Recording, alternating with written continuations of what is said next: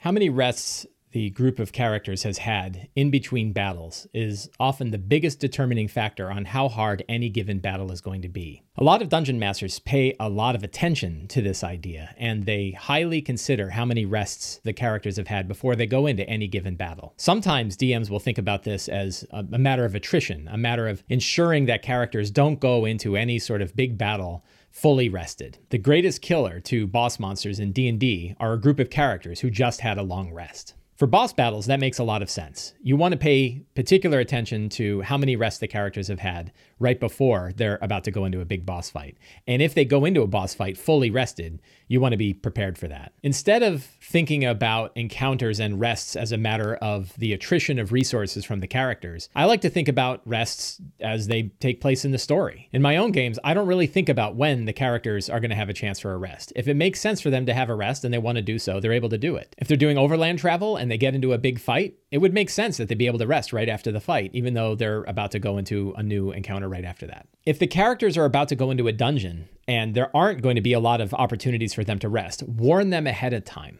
Let them know that they're not going to be able to get either short or long rests very easily. If they're not going to be able to get short rests in particular, you're going to want to let them know. This gives the players an opportunity to understand that they need to conserve their resources while they're going through a dungeon, and they're not going to burn all their spells in the first encounter. If they're in a dungeon and there aren't a lot of places to rest, we can keep some restful ideas in our back pocket when the character is involved in a situation where rests are going to be really hard to find. We can think of these like upward beats. If they've had a whole series of hard encounters or difficult traps that they've dealt with, they might discover something that helps them out. And these things that they discover might help them get a short rest. An example would be a secret room that they can hide in while the denizens of the monsters are unaware of their presence. Another one might be a holy fountain that gives them the equivalent of a short rest without having to spend any time at all. If we keep a few of these ideas in our back pocket, it means that when characters are going through a larger dungeon, they'll have some capability to get a rest, even if it would be significantly difficult to do so. On the other side, we don't want our characters to necessarily go in fully rested against a big, well-planned out boss fight and just nuke the boss right off the bat. In that case, there are a few tricks we can do to make sure that the characters aren't going after the boss completely fully rested. The one I like is waves of combatants. Before the characters are actually able to fight the boss at all, the boss sends in a few waves of minions. And these can be easier battles. These can be battles against a large number of significantly weaker foes, maybe a medium battle against a few big brutes, and then finally the boss comes out after the characters have gone through one or two waves already. And at that point, the characters are spread all over. Their tactics, they can't sit and plan their perfect tactics at this point. They have to take on the boss after they fought a whole bunch of waves of combatants.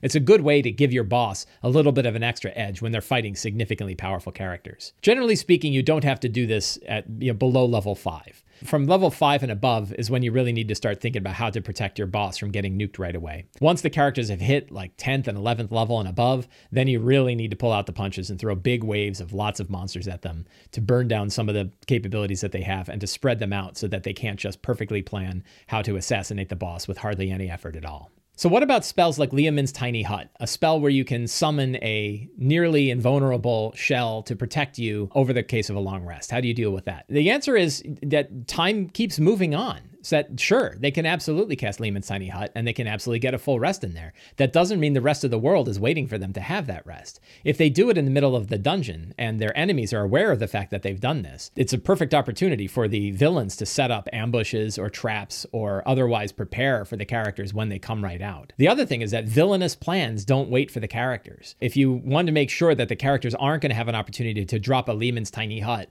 right before the door to the big boss's room, ensure that the boss has a plan that requires less time than the time it takes to rest in a Leomund's Tiny Hut. A villain's ticking clock is the best way to manage rests. You don't want to do this all the time, though. Most of the time, the character should have opportunities for rest whenever it makes sense for them to do so. And if they want to cast Leomund's Tiny Hut to take a rest, let them do so. You always have other resources at your disposal to ensure that the challenge and the pacing of the game continues to stay high. I hope you enjoyed this video. If you did, you can subscribe to my YouTube channel. You can also subscribe to the Sly Flourish newsletter or help support me on Patreon by going to patreon.com/slyflourish. Or finally, you can pick up my book, Return of the Lazy Dungeon Master. All the links for this are in the notes below.